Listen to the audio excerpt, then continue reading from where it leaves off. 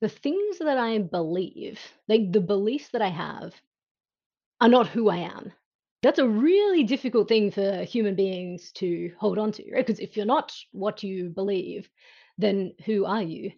But it's possible to make a great transformation, great change in who you are. And part of that starts by opening yourself up to the possibility that the things that you believe right now are not the things that you will believe in the future. And that's not only perfectly okay, that's actually a great thing.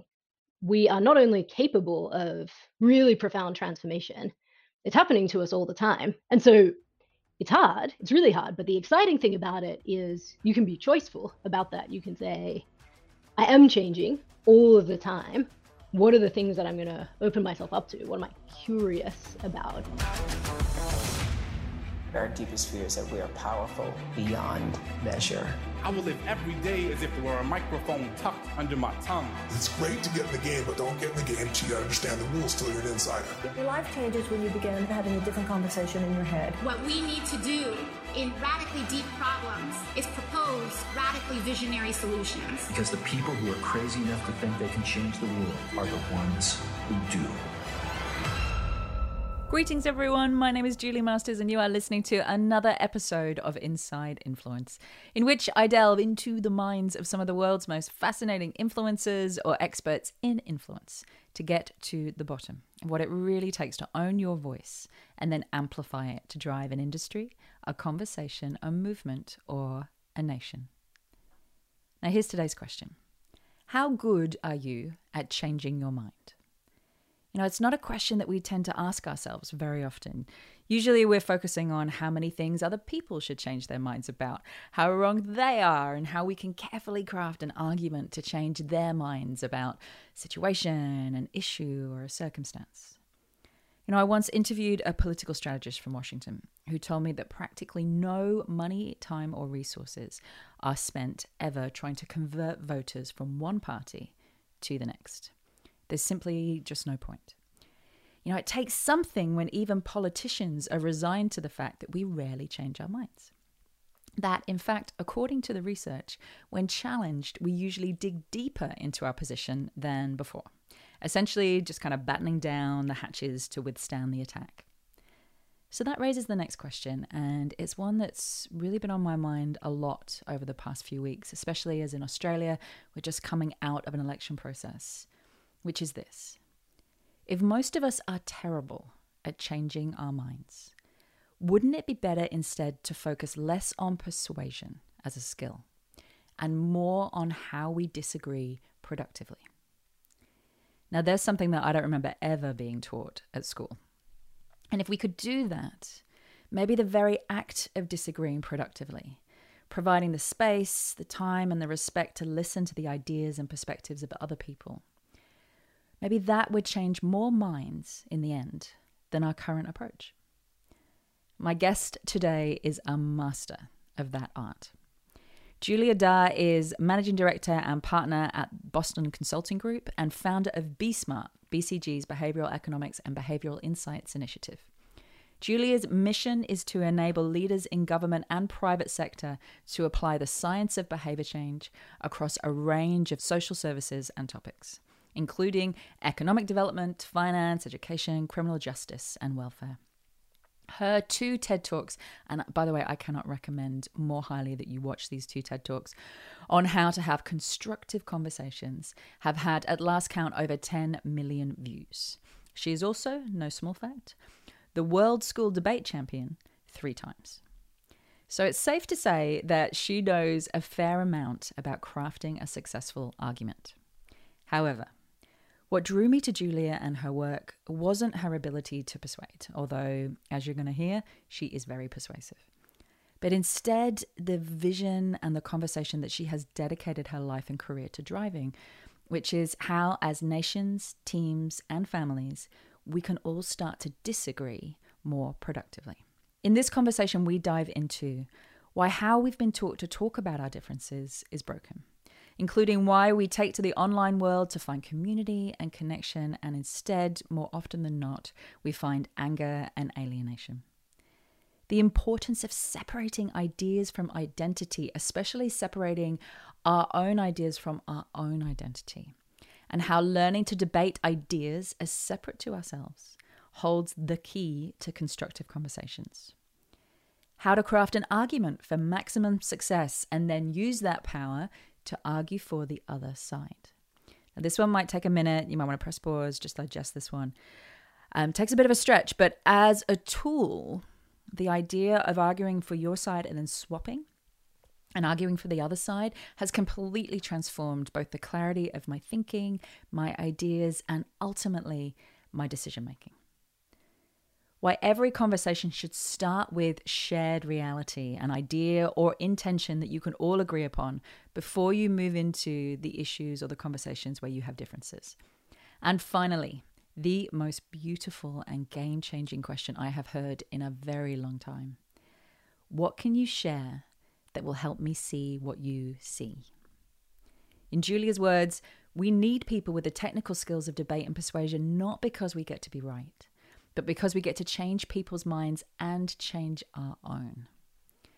Now, as part of this conversation, you're going to hear her ask me what I've changed my mind about recently. And as you will hear, it took me a little bit by surprise, but honestly, I haven't been able to get that question out of my mind since. It's easy to believe that we need to take a stance on our viewpoints every chance we get, right? Like we need to be prepared in person, online, at the dinner table. We need to be ready to defend our beliefs at a moment's notice, lest we let the other side, brackets, the enemy, win. And you know what? I think I'm changing my mind about that, which, as someone who's not backwards about coming forwards with my viewpoints, definitely marks a major change in my own approach. And we know factually that confrontation doesn't work. It doesn't change people's minds. But more than that, what if it also robs us of the ability to find each other, to discover the places, the shared realities where we can meet, where we can agree, where we can connect, and where we could possibly take action together on the things that we care about and the desires that we have that are bigger than our divisions. And maybe in doing that, we might change our own minds. One of my all-time favorite Rumi quotes says, "Out beyond ideas of wrongdoing and right doing, there is a field, and I will meet you there." Now, I don't know where that field is, but I do think that it would look a lot like that. Now, on to a few announcements, very quick. Myself and the team, we are taking a break over summer, or in my case, the balmy Australian winter. So for the next 6 weeks, we have handpicked 3 of my all-time favorite golden oldie episodes to keep the momentum moving, keep the ideas flowing while we refuel our tanks, and for many of us, travel all over the world to see our families for the first time in a really long time. Now, these are all episodes that over the past 3 years have stuck with me and in different ways radically reshaped my thinking on different topics. If you're a long-time listener, I think you're going to enjoy the refresher. If you're new to the Inside Influence crew, strap in because these are going to be one hell of a ride. We're also still planning to launch my new virtual program, the Influencer Code, in the second half of this year.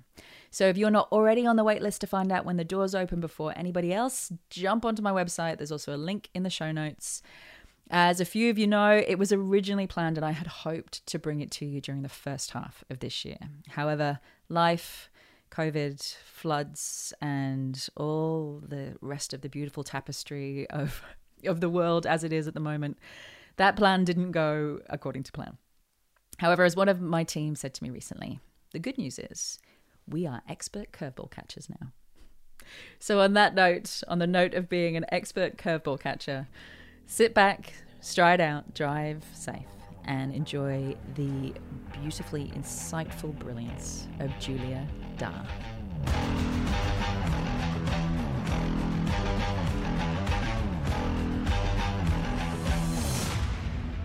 Welcome to the podcast, Julia Dhar. Thank you so much for having me. Julie and Julia, I feel like we're in a movie.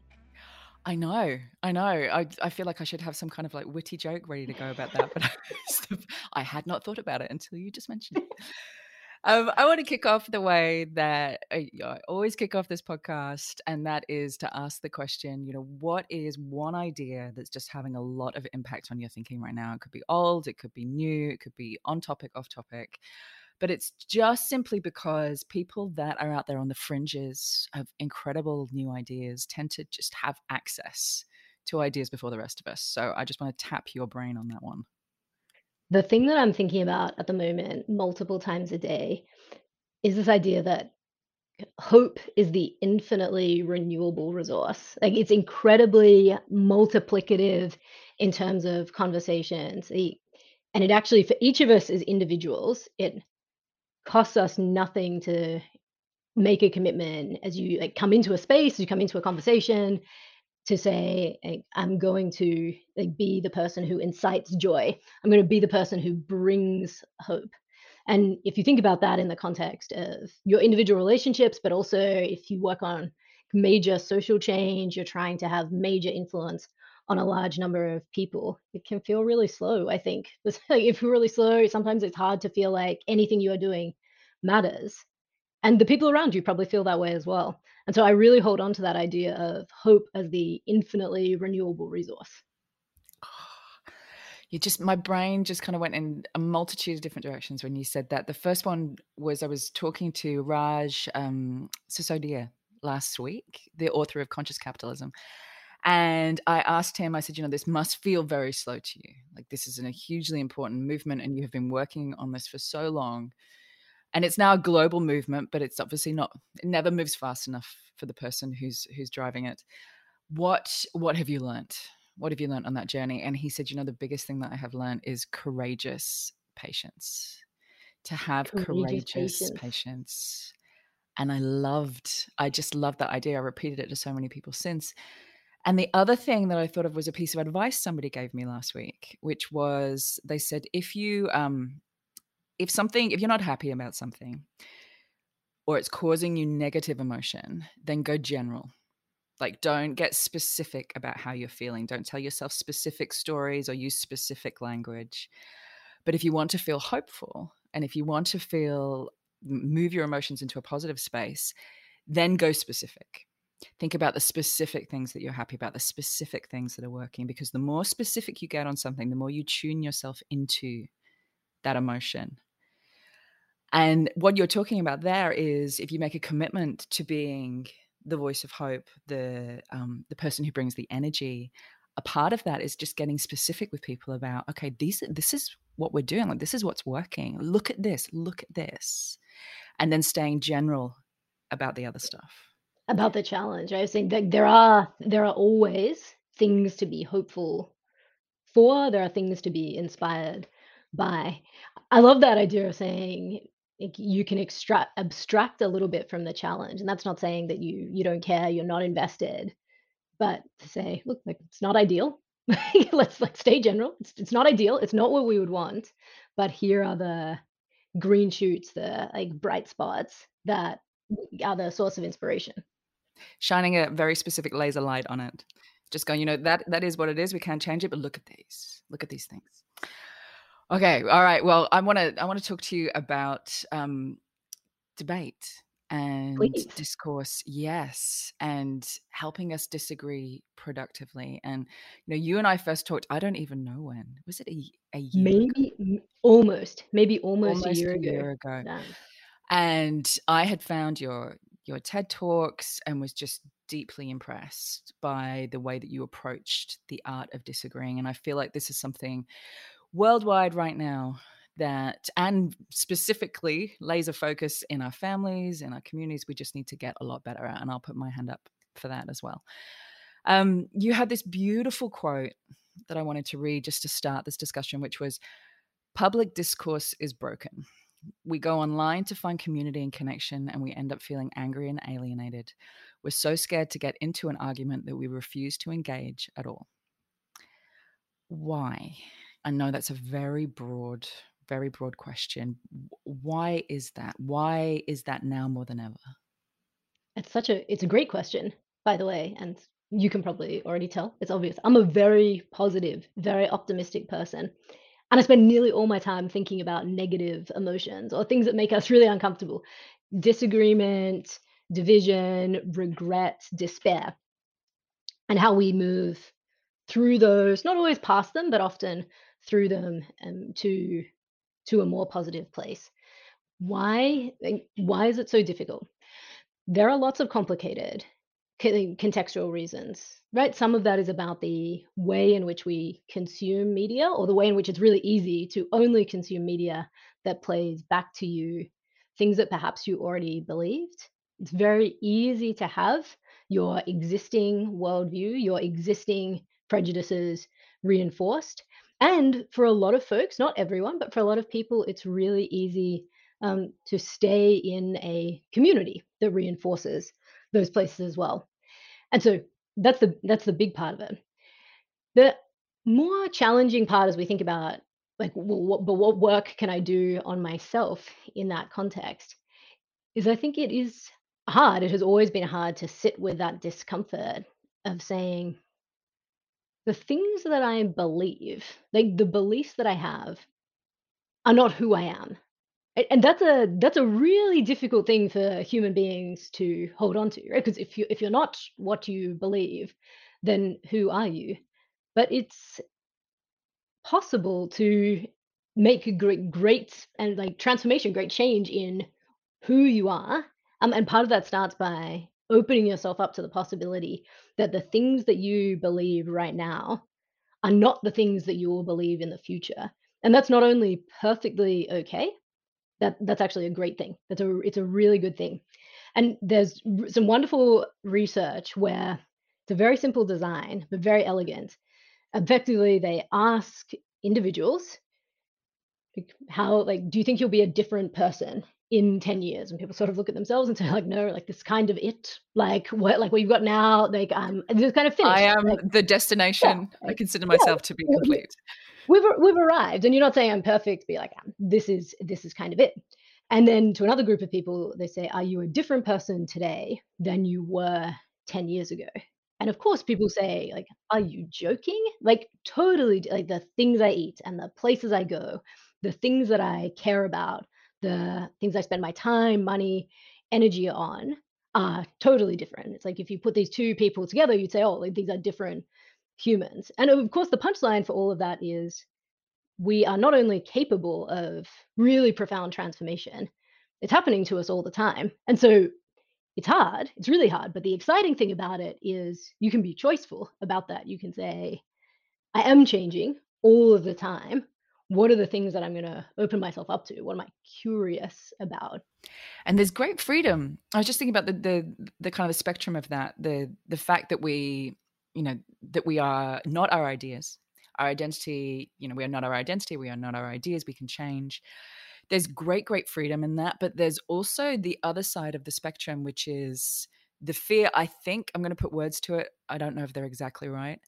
The fear that if I change what I believe, everybody around me who, as far as my kind of nervous system is concerned, my survival depends upon my love, my connection, my sense of intimacy, community.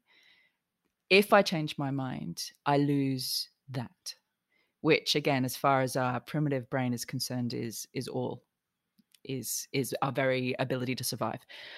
How do we find a place in the middle where we can separate ourselves enough from the fear of separation? Not necessarily in the world of freedom where we're changing our mind every 5 minutes because, hey, it's another day. How do we move through that spectrum of fear and freedom? Ray Dalio is the founder of the hedge fund Bridgewater, says, you have nothing to fear from knowing the truth. I think feedback is useful because you have nothing to fear from knowing the truth. And I find that an inspiring idea. But on the other hand, there are lots of things that you have to fear by going on a journey to discover whatever the version of the truth is for you. So that it is a valuable aspiration to hold, but lots of us have lots of things to fear by starting that journey of discovery to whatever the truth is.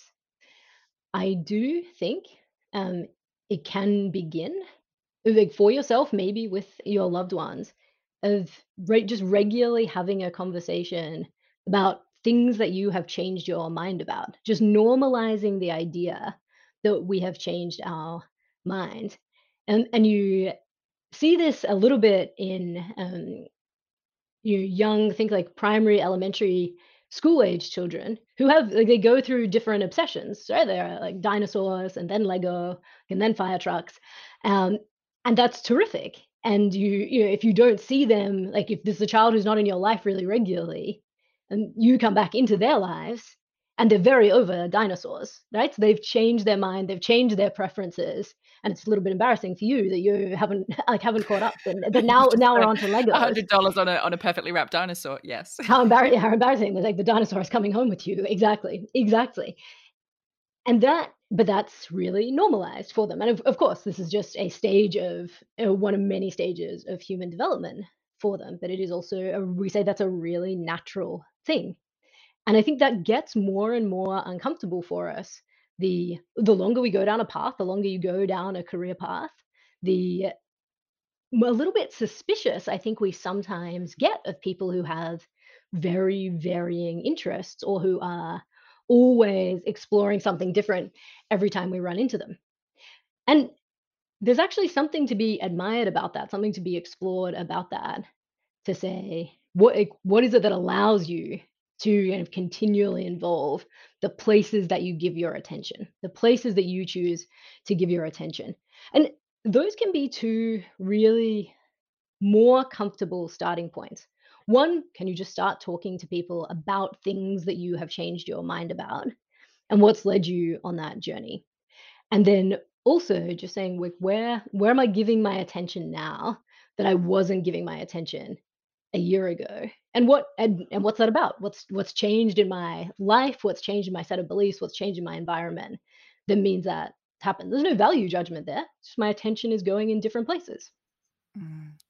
I'm just thinking how amazing that would be almost as a conference topic Yeah. to get your team together. What are the things we have changed our mind about?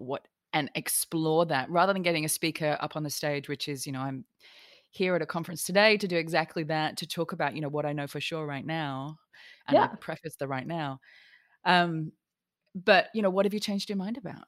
Like what has adapted? Show me your adaptability. Show me the progress in your thinking so we can also make progress in our own thinking. Right. And just honoring also that people have really different starting points. Sometimes I think people don't share those things because they say, like, maybe this was obvious for everyone else. Like maybe my journey was, I was starting further down the mountain than everyone else. Maybe other people already knew this. And so it's a bit embarrassing to say it. But I actually say to people, if you are someone who hires people, but also if you're someone who's looking for a job, this is a terrific question to ask people to say, is this an organization that is open to new ideas? Is this a person who's capable of flexibility, but is also capable of real humility about their own ideas and can put some safe distance between, like, who am I as a worthy and valuable person and what do I believe? And say those two things are not the same thing. I know you've said before that one of the questions missing in politics is, what have you changed your mind about and why? And when I read that, I was just like, yeah, because that is exactly a conversation. We're in the middle of an election, as you probably Right. know, at the moment. Voting starts in a couple of days. And I said to my husband just a couple of weeks ago, I was like, you show me the politician who will get up in the general media and say, you know what, given all the information that he or she had access to, I would have made the same call. Or, you know what, having listened to the opposition's argument, I think they make a fair point. Show me somebody who has conviction in their ability to be able to collaborate and come together as much as they have conviction in their ability to be able to stand apart and go, no, I don't agree. That is somebody I would vote for. But this constant disagreement by almost duty, a duty of disagreement, it's numbing. I can't tell one person from that. I don't take anybody seriously because nobody could possibly disagree on every single thing every single day. It's just not humanly possible. Right, and it's toxic. It's toxic to progress, and you it's look, you say, "Okay, I feel some empathy for people who are stuck in a system where they know that this is one of the ways in which they can generate attention." But you're exactly right to say if we are to make progress, it is actually really helpful to start by saying, what do we agree on? This in social psychology, you talk about a shared reality, and it's okay if that's very small. And it is terrific if it's very broad. And it can be the sign of a really healthy democracy. This isn't a conversation that we have in the like during this current election campaign in Australia. You don't typically see it in other countries to say there is not very much that divides us. And that's perfectly okay. Right? People still have a choice between parties. And that's like we are trying to ask who do you think is the most responsible and effective steward of the country? But it is okay if the distinction between the two parties is not very wide. Yeah. And it's actually, I would say, from a marketing standpoint, it's advantageous because if we can get absolutely clear about the things that separate them, because there aren't many, that way we can make a more informed choice. But when there's so many things, it's very hard to make an informed choice because you're just drowned in differences at that point. It's so true. And I think a lot about, so one of the other places where I spend a lot of my time and energy is how do you make work meaningful for people? And so some of that is do people have space where they can bring forward their ideas? Some of it is do they feel welcomed and included? Do you feel respected in the way that you're paid, in the way that you're treated? And this is such an important part of that is actually helping people to have those productive conversations, give people choice. But if you're the employer in this situation and you're competing for talent, you're marketing yourself, what you're looking for is a sustained advantage that is not easy for other people to replicate. And it's not bad to say, we are not that different from our competitors. There are many other people who hire the same types of people that we hire. And so, therefore, like, there's not a ton of differentiation. Therefore, at the C suite, the conversation we're having is what is our sustained advantage, not easily replicated, even if that's really small. Then it better be great. Yeah. And it's easier to comprehend and it's easier to hold on to Yeah. as the receiver. Back to your positive specificity. Yes, exactly. Positive specificity. There you go. I'm gonna Trademark, not try and everybody. say that after a few glasses of wine, but I can say it now, first thing in the morning after a cup of coffee.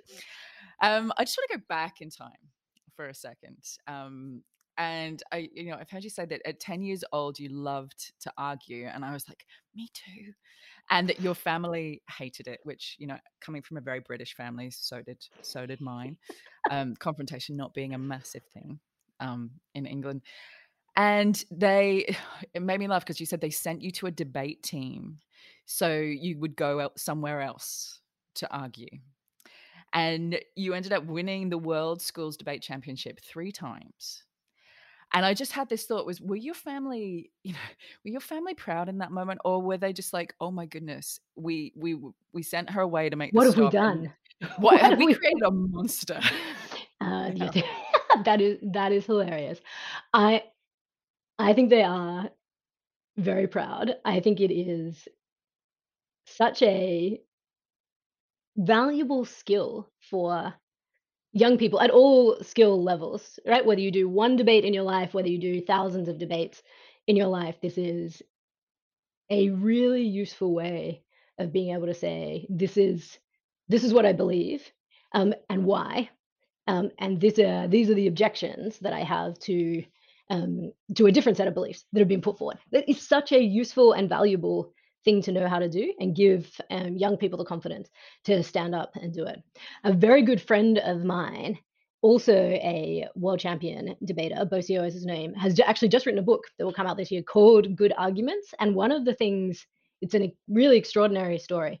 Bo arrives in Australia from Korea speaking very little English, right? And is school aged, is late primary school aged, and talks about the power of debate for someone not in their native language, new to, in this case, new to his country, and having to say, I'm going to have to stand here and make my case. And you should think, like, how much admiration do you have for a young person in that moment?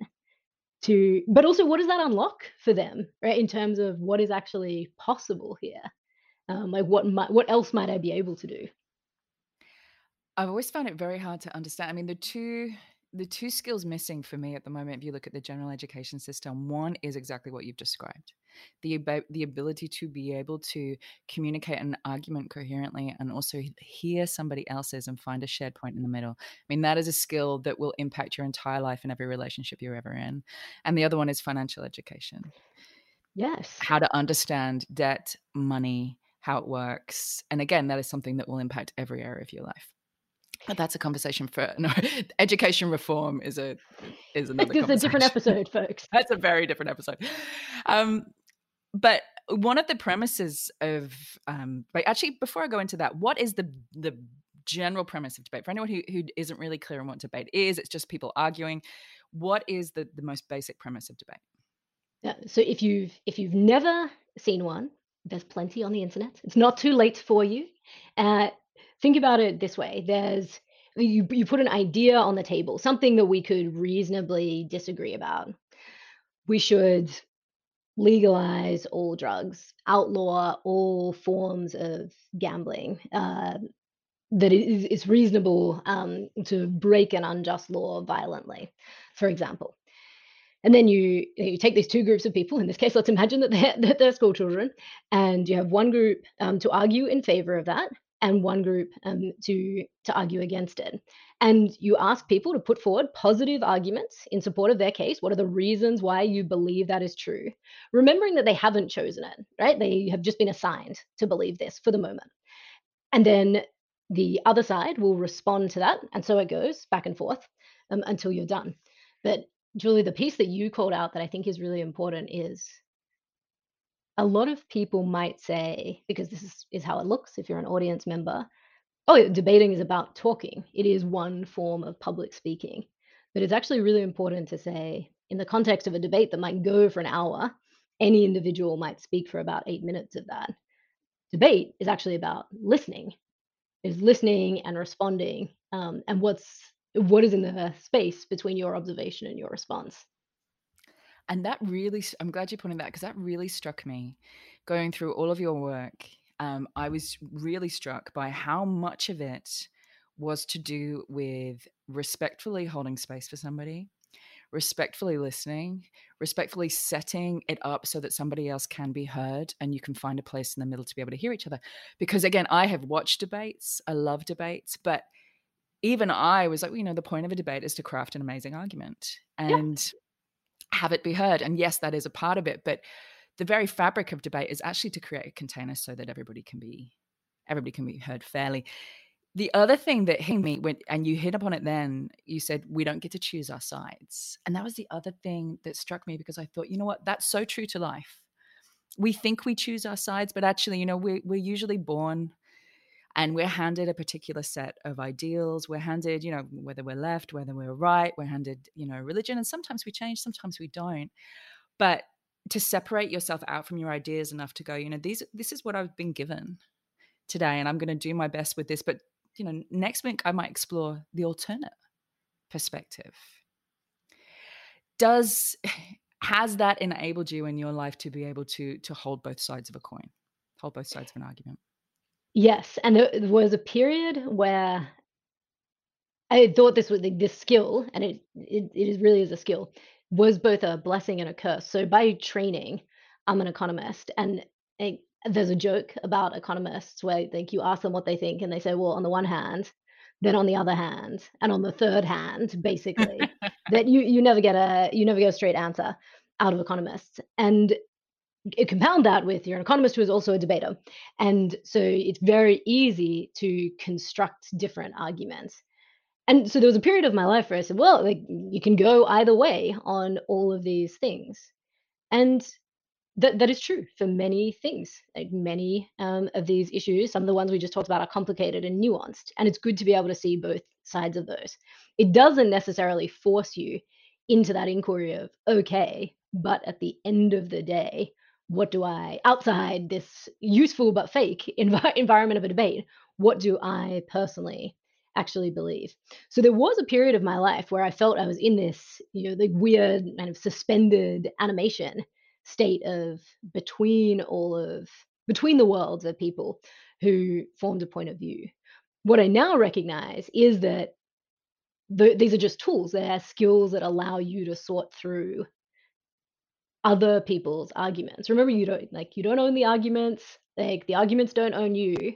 Sort through them and formulate a belief, something that you, as you might say, that I know for sure right now. Mm-hmm. And again, just that the act of sifting through. What are you looking for when you're sifting through an argument? And I'm going to link this to, the crafting, because to craft an argument is a very specific set of skills, or to craft an opinion, a coherent opinion. What do you look for when it comes? Okay, I'm going to craft an opinion here, opinion piece, or an argument. What are you looking for? Oh, that's such an interesting frame to the question. I don't know. Let me try and talk it out. Let me try and talk out my thought process. So if I say either there is something controversial or complicated that I need a group of people to work through, and that could be, should we buy or sell this company? What is if you're trying to build a social movement, what is the right strategy to enroll people in the movement? Or it could just be you're trying to sort through something as a family. I think I do start with that place of saying, what can we all agree on here? What do we all agree is true? So step number one, and that can be a way of saying what are facts, right? But it can also be, what are our shared values, right? Do we also believe that we must go through this very controversial process in a respectful way? The Michelin tire company, one of their company values is, among respect for people and stakeholders and the planet, is respect for facts. And I just love that. So I'm going to start with respect for facts. What an extraordinary company value. I talk about it all the time. But so what can we say is true? What do we share here? Facts or otherwise? It's kind of is step number one. And some people say, oh, you're just kind of sifting the junk out of the way, so that we can get to the real stuff. That is the real stuff. That's a really important starting point. Then I think I try to write down, or you can talk it out loud with another human being. What are the places where, what are the arguments in favor of whatever we are trying to do? Then what are the natural objections to those? What are the immediate objections that people might have? Um, and how would we respond to those? Not how do you make those go away, but how could you respond to those? How could you integrate those into your point of view? And then what would we do next? What's the next right thing coming out of this conversation? And very often, the next right thing is you have to have another conversation, and then we have to do this again and again and make really slow incremental progress. And people don't always love that answer. They're like, no, no, no. Let's get a winner and a loser. Come on. And let's move. And then the losers go home, lick their wounds, the winners move on. But what you actually see, and there's a lot of research tracking people who make profoundly important but very slow progress over time. And those are people who work on international climate change agreements. And thank God those folks exist. Thank goodness they are as patient as they are. And a lot of the research says the individuals who are really successful at that are courageously patient, and they just build and build and build. They say, it's okay. Next time we will have another meeting, and we will have another meeting, and we will make slow and steady progress. I think, and this is an incomplete answer, I bet many of your listeners have better techniques, but when I'm trying to confront my own ideas to say, but think you might be wrong about it. If we're honest, we're probably wrong about most things. What am I doing? I think I am kind of sensing the environment and everything I read, things that I hear people say for something that is surprising. And maybe that sounds a little bit cheap. There shouldn't be a better method than just going out there and looking for surprise. But Daniel Kahneman, who won the Nobel Prize in economics, says one of these really important lessons from history is that things are surprising, right? And that's so if you go out and expect to be surprised by things, you say the places that are surprising, that's a kind of polite confrontation with your existing beliefs and prejudices. So I don't know, it's not a terrible place to start. I've got a friend who similarly, he uses the word fascinating, which used to drive me crazy. We'd drive me crazy. Something would go wrong. Something would happen. And he'd say, oh, isn't that fascinating? And I'd be like, no, It's It's not terrible. Just fascinating. say it's I'm not bad. fascinated in this moment. But he just has this beautiful approach to information that he either doesn't like or doesn't fit with his paradigm or he didn't want to see.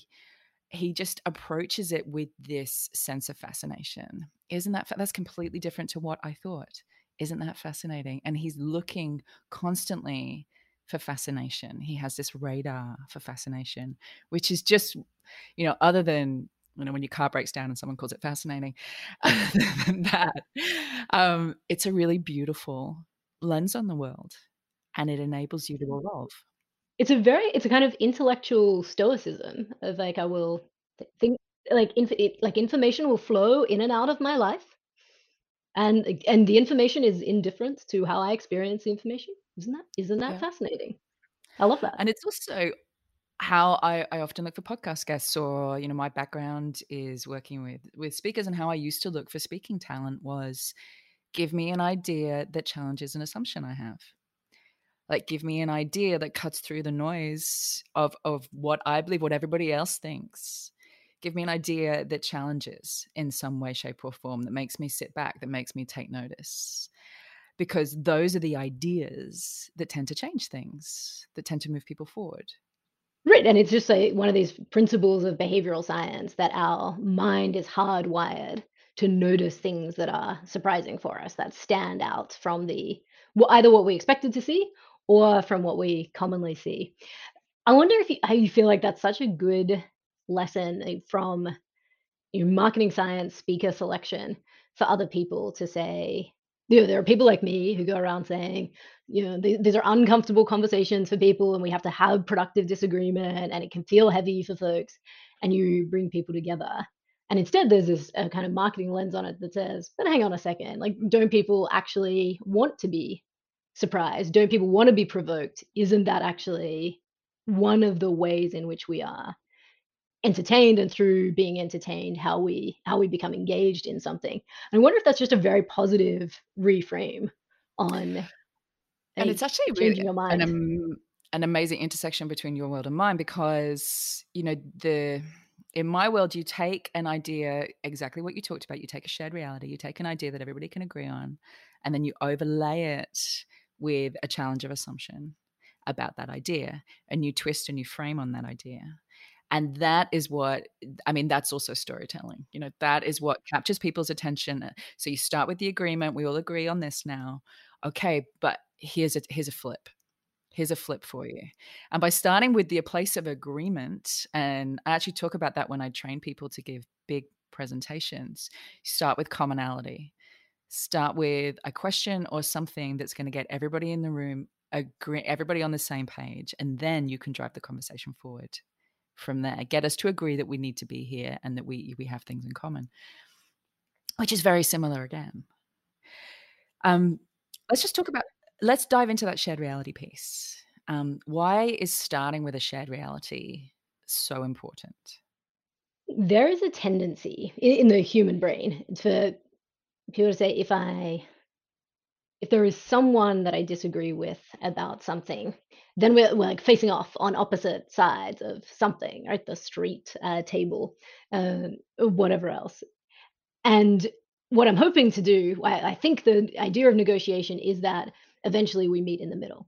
Obviously, not what we like secretly are saying is like, you're gonna recognize how wrong you are, you'll like say how wrong you are and apologize for that, and like come across the streets over to my, like, this is everyone's secret dream. It's not realistic. It's not a realistic goal. It's also not a helpful goal in terms of, like, respecting where that person might be at. So, if instead we can say, like, what do we agree is true? Do we have respect for facts, and what can we agree are facts in this situation? You've sort of moved the orientation from saying, let us face off against each other, to let us face towards the problem. Like, let us sit side by side. I'm not saying that we're in agreement. I'm not saying we see the world the same way, but can we at least agree to face the problem rather than facing each other? And that, says, firstly, it's no longer about you or me. It is about whatever we are trying to solve. And it gives you a little bit, of, I guess, productive detachment from your own identity around it. I think it can be for people who we are in really long relationships with, right? And think about like family members, like every holiday, like we're going to go through this like one more time. I just can't do this again. It can be really helpful to remember like, there's a person here. There's a person here who has their own set of needs, preferences, hopes, dreams, desires. And if we can talk about like what are the dreams that we share, what are the hopes that we share, then maybe you can start to make a little bit more progress. I think sometimes, and I think it's really understandable that people say there are people who have views and express views that are wildly objectionable to me, that in many cases are hateful and offensive. And if I were to do what you are suggesting, um, you're giving dignity to those views. You're allowing the acceptability of those views alongside one another, and that's not, I think, the goal of what you're trying to do here. It's not that all views are equally worthy of a hearing. It's not that there are facts and there are opinions, and those two things are not the same thing. They're not equally worthy in how we make decisions. But just because you have said to someone whose views that you might find in general wildly objectionable, are there places where we have agreement? It's not an obligation to accept everything else that that person believes. But it gives you a foundation, right? Even if it's a foundation to say, this is where we come together, and at this point we diverge, and that's okay. Let's pass me some bread. But in these points we come together enough to be able to share a meal, enough to be able to coexist in a family, enough to be able to, we share these common things. And here we come apart, but we share these things to discuss. I find to discuss shared caring really powerful. When my husband and I are disagreeing about a strategy for the kids or a plan for the kids, or, to discuss shared caring, like we both care deeply about our daughter's ability to be able to thrive. Let's start there. And to express that first, just, I don't know, emotionally brings you both together on the same side. And then the rest is just tactic after that point. I also want to just touch on respectful listening, because I feel like, and maybe it's because I've been watching the debates recently, I feel like we've lost a commonly agreed upon definition of what that looks like or should look like. So I'm going to ask you, what does respectful listening look like? If you were to think about how you might structure a conversation or a meeting that has norms of respectful listening, what would you say?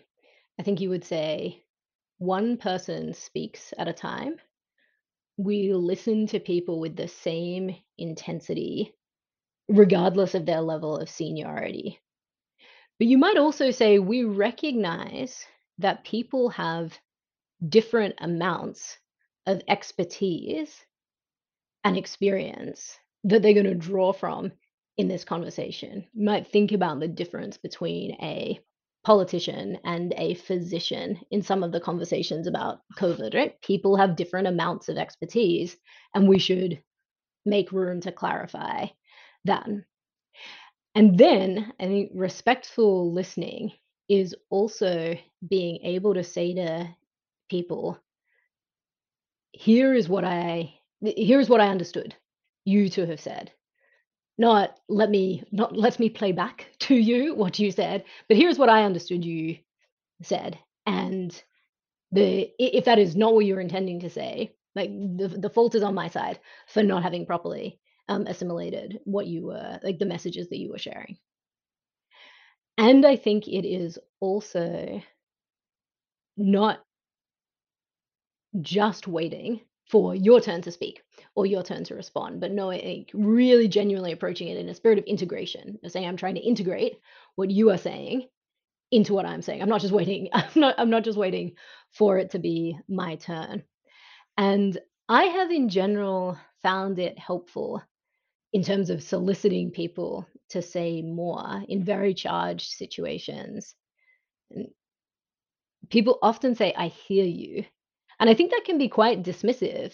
It's not intended that way usually, but it's often read that way. It's like, "I hear you." Like, it's like, "Is it my turn?" "Yes, yes, I Yeah, it's heard right. you." I hear you and now can you stop? I hear you. Like, now exactly, now it's my turn.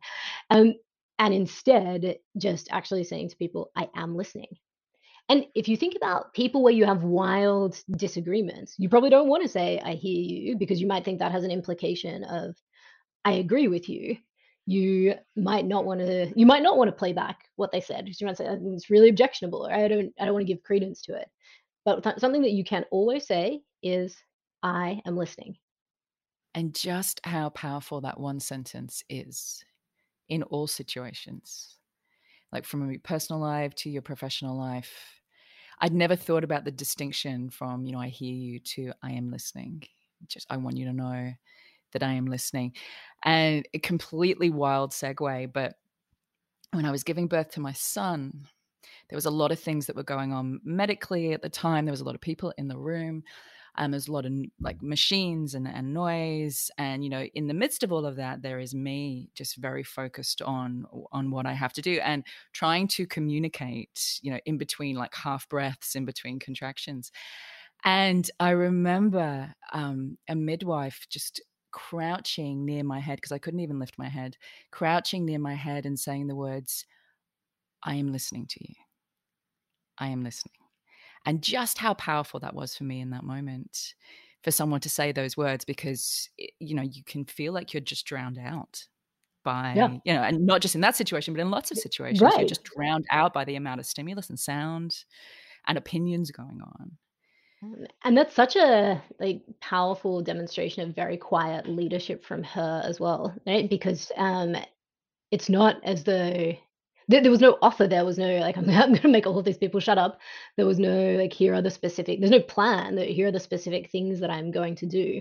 And you can think about a situation that might be, like, very charged, there might be a lot of disagreement. People might want you to do something that you're not able or willing to do in that moment.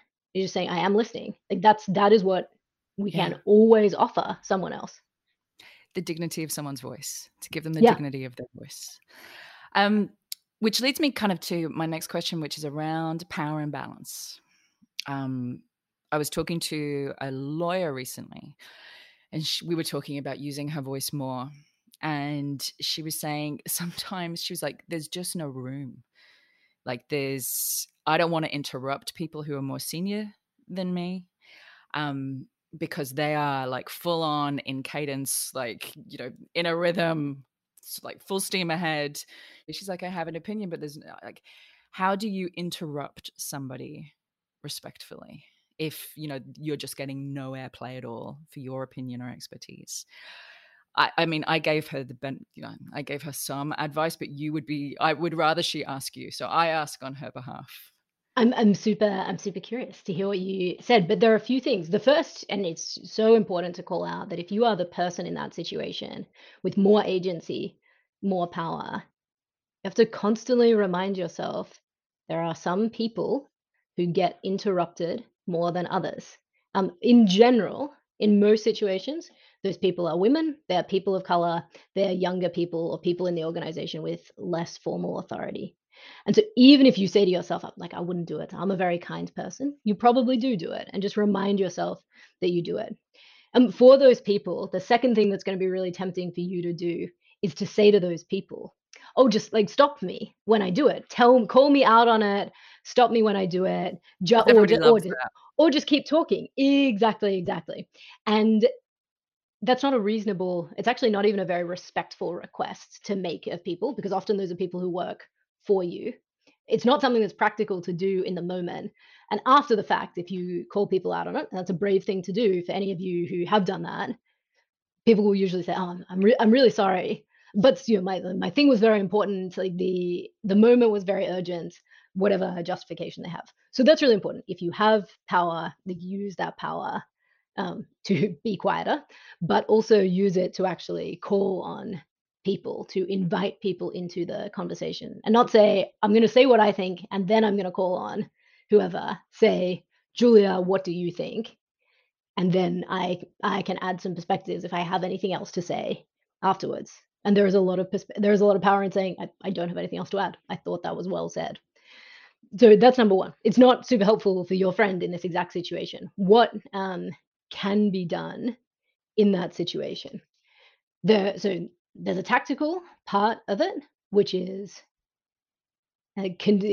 when you are interrupted, it is completely reasonable to continue speaking, right? And that's a real, I'm not undermining how challenging that is to do. That is a challenging thing to do. But just continue to speak at approximately the same volume, at approximately the same pace that you were before.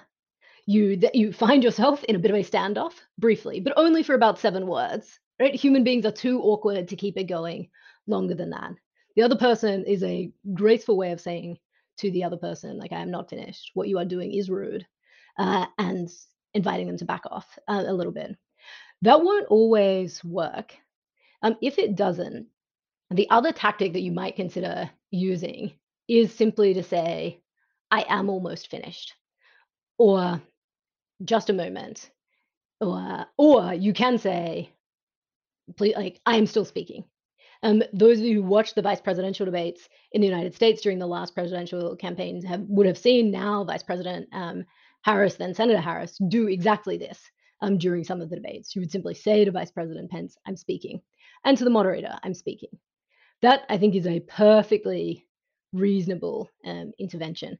The final thing that I will call out, because we all find ourselves in a Zoom world now, is setting some norms in your meetings that this is a meeting that will use the raise hand emoji is I know you're laughing. You say, that's so awkward. I cannot imagine it.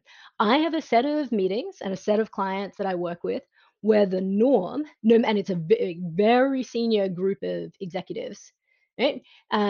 The norm is that people raise their hand and they wait to be called upon and they make their observation and we move on. Some of you out there are listening and saying, "Oh, God, that sounds very tiresome. That sounds very slow." It is slow in a really good way. It leads to a lot of deliberation. It leads to a lot of patience in the meetings. And one of the nice things that I love that happens is you then go in the order that people raise their hands, not the order of seniority.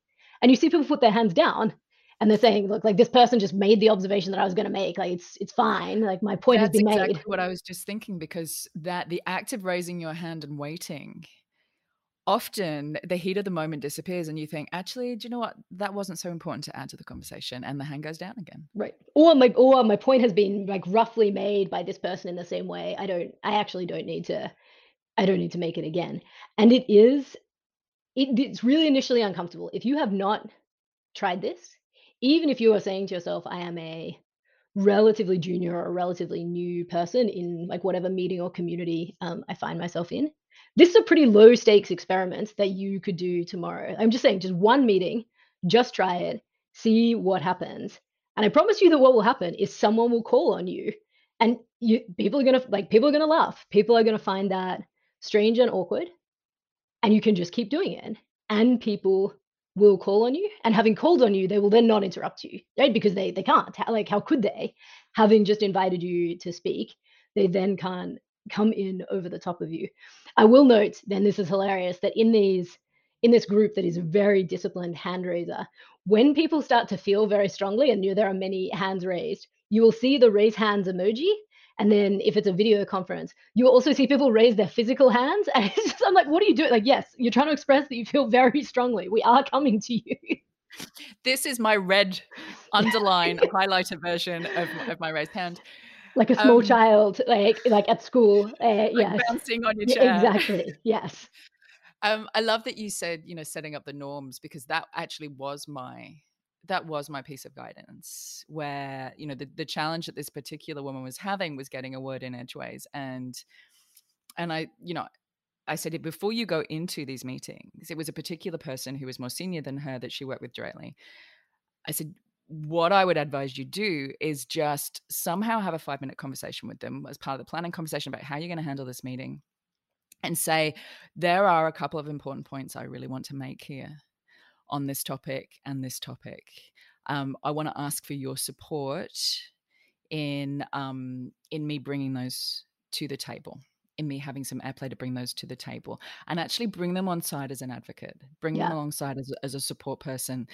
And that way, even if it doesn't happen, there will be knowledge that a request for support was made and that it wasn't delivered. And then, the next time it will be even more obvious if, the airplay isn't given at that time. And most people want to help if somebody requests for support. Most people will say, actually, I think that I'll make it up. I think that Sarah had something that she wanted to contribute on this topic. So yeah, to set the norms for the conversation, to set some ground rules for the conversation. I just want to move on a second. I want to go back to, we talked about the importance of changing our minds. And again, I'm just going to go to a quote of yours, which was, "We need people with the technical skills of debate and persuasion, not because we get to be right, but because we get to change people's minds and change our own." Why is the willingness to change our minds so important in debate in that very specific world? So in that, you think about the very specific environment of debate, you I like, and this you'll think about these people as doing like hundreds, thousands of debates over the course of their lives. You will jump around, right? You actually, what you are building is not a set of opinions or a set of arguments on a subject that you can then reuse over and over again. You're actually trying to build up intellectual flexibility so that you could construct a set of arguments um, for um, for a given conversation. So in that skill context of why do you need to be able to do it?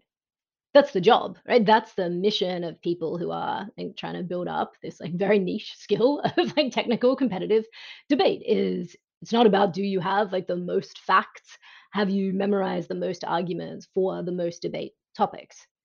Some of that knowledge is a part of it, of course, but actually it's do you, when you're training debaters, when you're trying to coach people to be really world class debaters, that's what you're coaching for. It's not please memorize these arguments that I know, but do I have confidence that you, when the coach is not present, will be able to construct these arguments independently?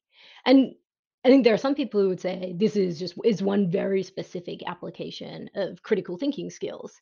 And I think that's true. It's a specific application of critical thinking skills and critical thinking practice. Like, can you actually hold those ideas in the public square?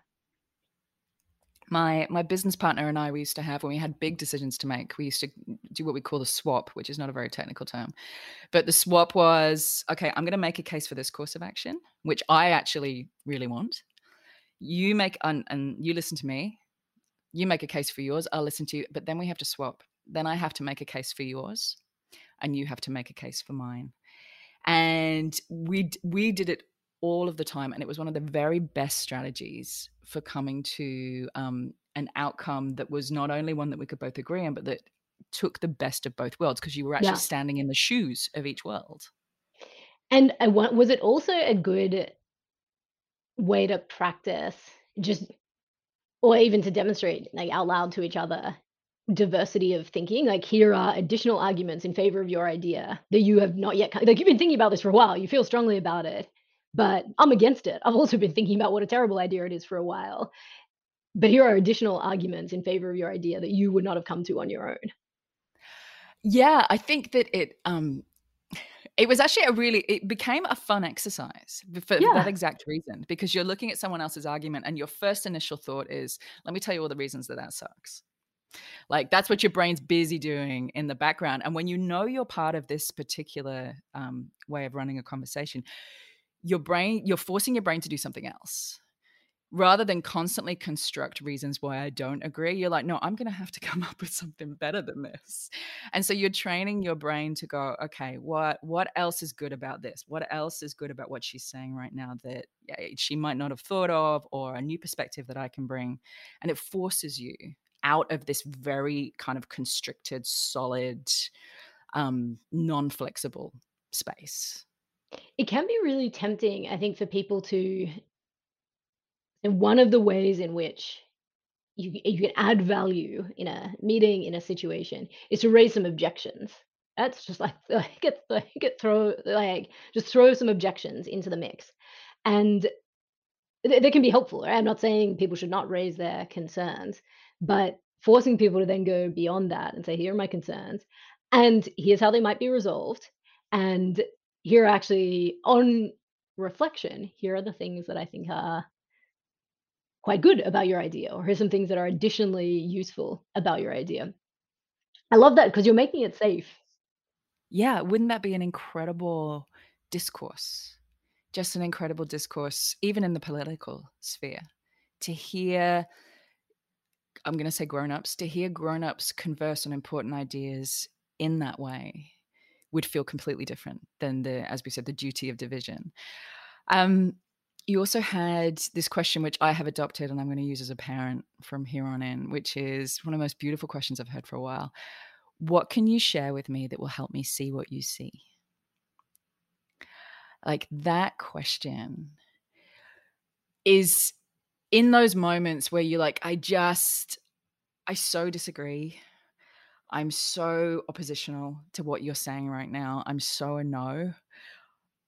Just the pause and the introduction of that question, even if the end result is the same, how different your relationship would be at the end of that. And sometimes it is people have information that you don't have.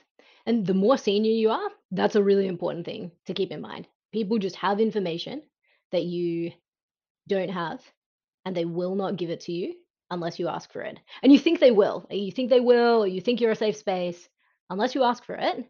And in a way that is genuine, says, what is it that you can see that would help me see what you see? Not what do you see that I can't see? Because they'll be like, oh, but you're omniscient, like you see You see everything, like all. you're so great. Exactly. Um, what would help me see what you see as a question? You get more information. The second place or the second reason it can be useful is like you get some perspective about that person, right? You say, like, and you think about really complicated, charged political issues. If you say, what is it that you can see, or what can you see that would, and what can you share that would help me see what you see? You will hear about their perspective.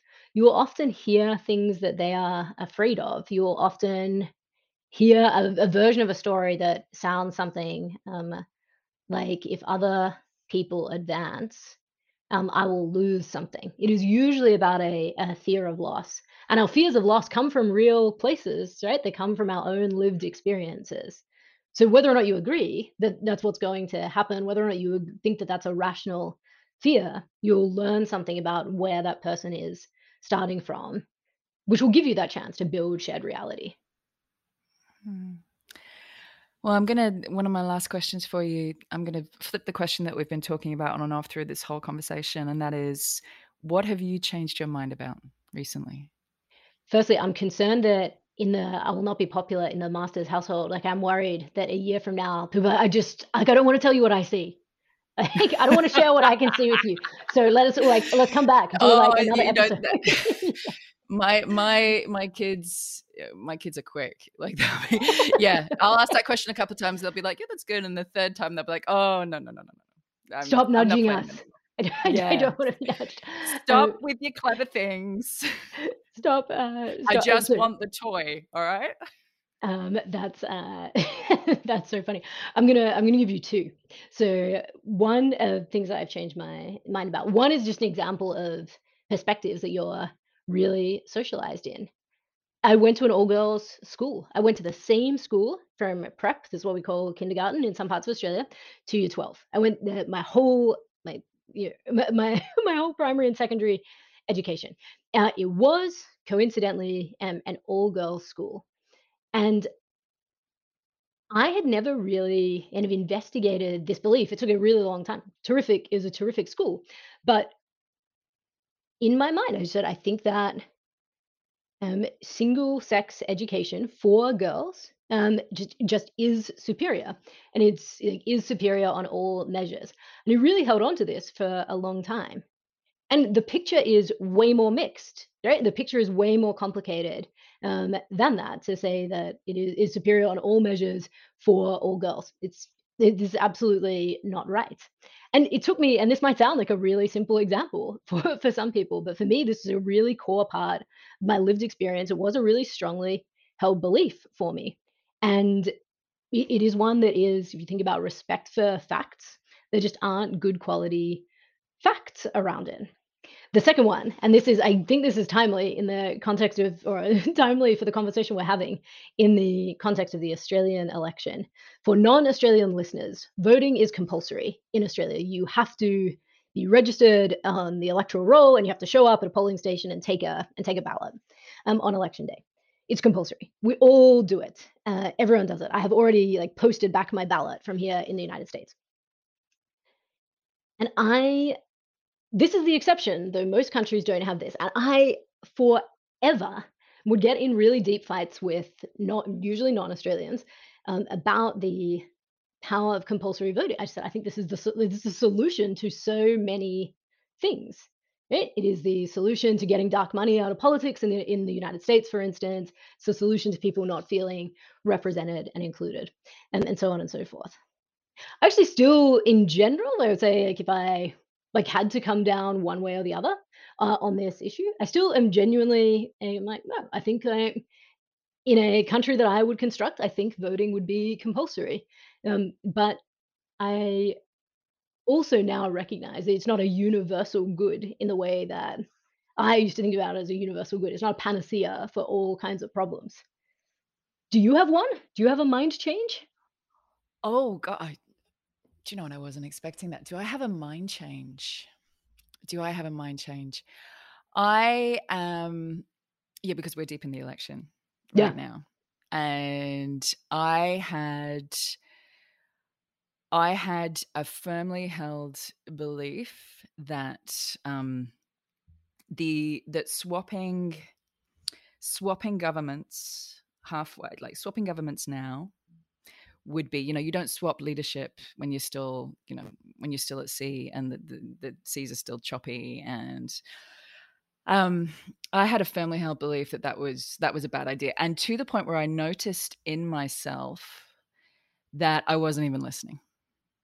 I had just latched onto that idea. I wasn't Oh, you listening just like to the made up your debate. mind. You're like, this is I'd done. made up my mind. Yeah. I wasn't listening to the debates. Interesting.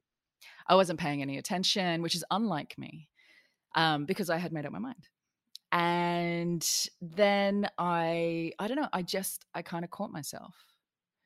And I thought, I have not been open to a single idea outside of that kind of chamber of my belief.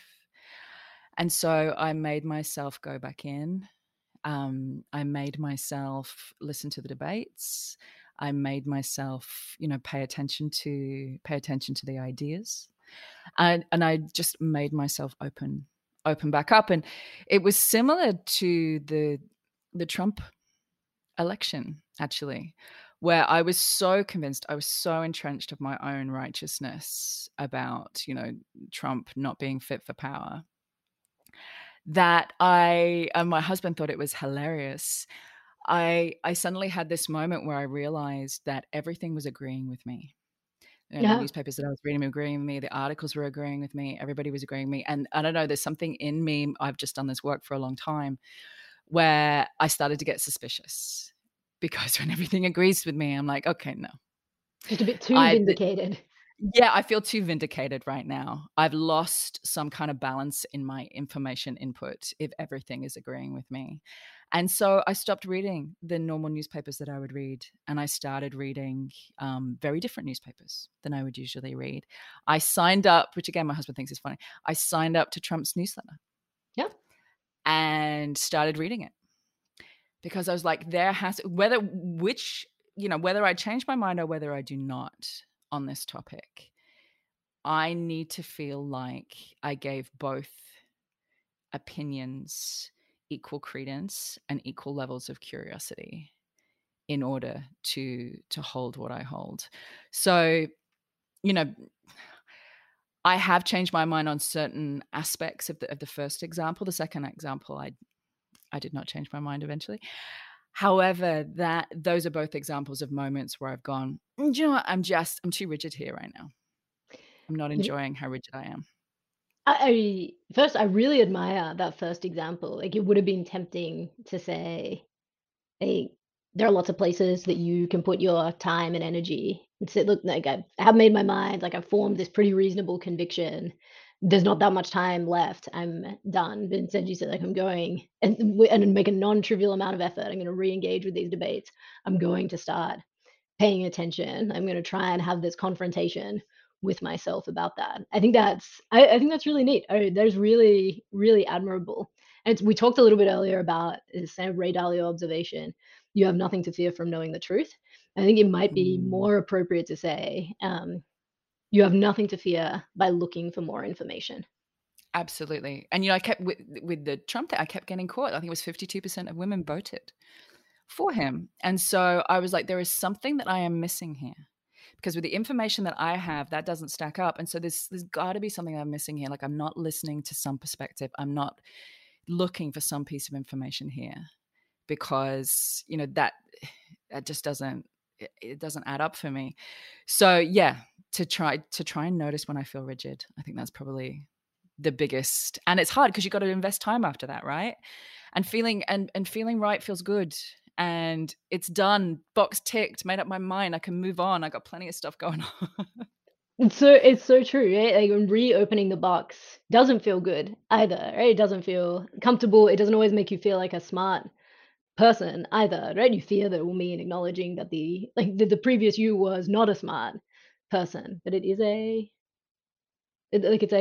a very smart, very human choice. And I think it's just an acknowledgement that where your attention goes, um, a lot of your beliefs will follow. And where your beliefs follow, a lot of your values can follow. But you can make a choice about where your attention goes, what you choose to discover, what you end up being surprised by. And especially now, when all algorithms point to general vindication of whatever viewpoint you have. Okay, final question. If for anybody who's heading into a debate today, might be a debate with a family member, might be a debate with a child, might be a debate with at work with stakeholders, what's the one piece of guidance you would give them as to how to prepare for that debate? I would say, see if you can begin that conversation by saying, would you mind if I described what I think we already agree on? This forces you a little bit to your, this is a kind of artificial version of your swap, to put yourself in the shoes of the other people, and it also forces you to humanize those individuals a little bit, as well as do the intellectual work of saying, really, what is it that we agree on here? Do I think my point of view is a reasonable one? And then you're kind of putting yourself out there in the conversation. You're saying, do you mind if I describe what I think we agree on? And there's a chance that someone will say, "Oh, okay, like, absolutely wrong, like, incorrect. Like, I don't agree with any of that," which is space for, I think, that person to channel your friend a little bit and say, "Fascinating. Like, could you do the same? Could you share, what you think we agree on?"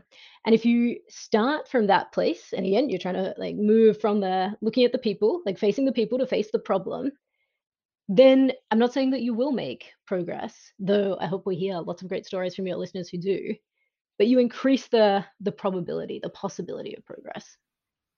I love that. Julia, thank you so much for your time.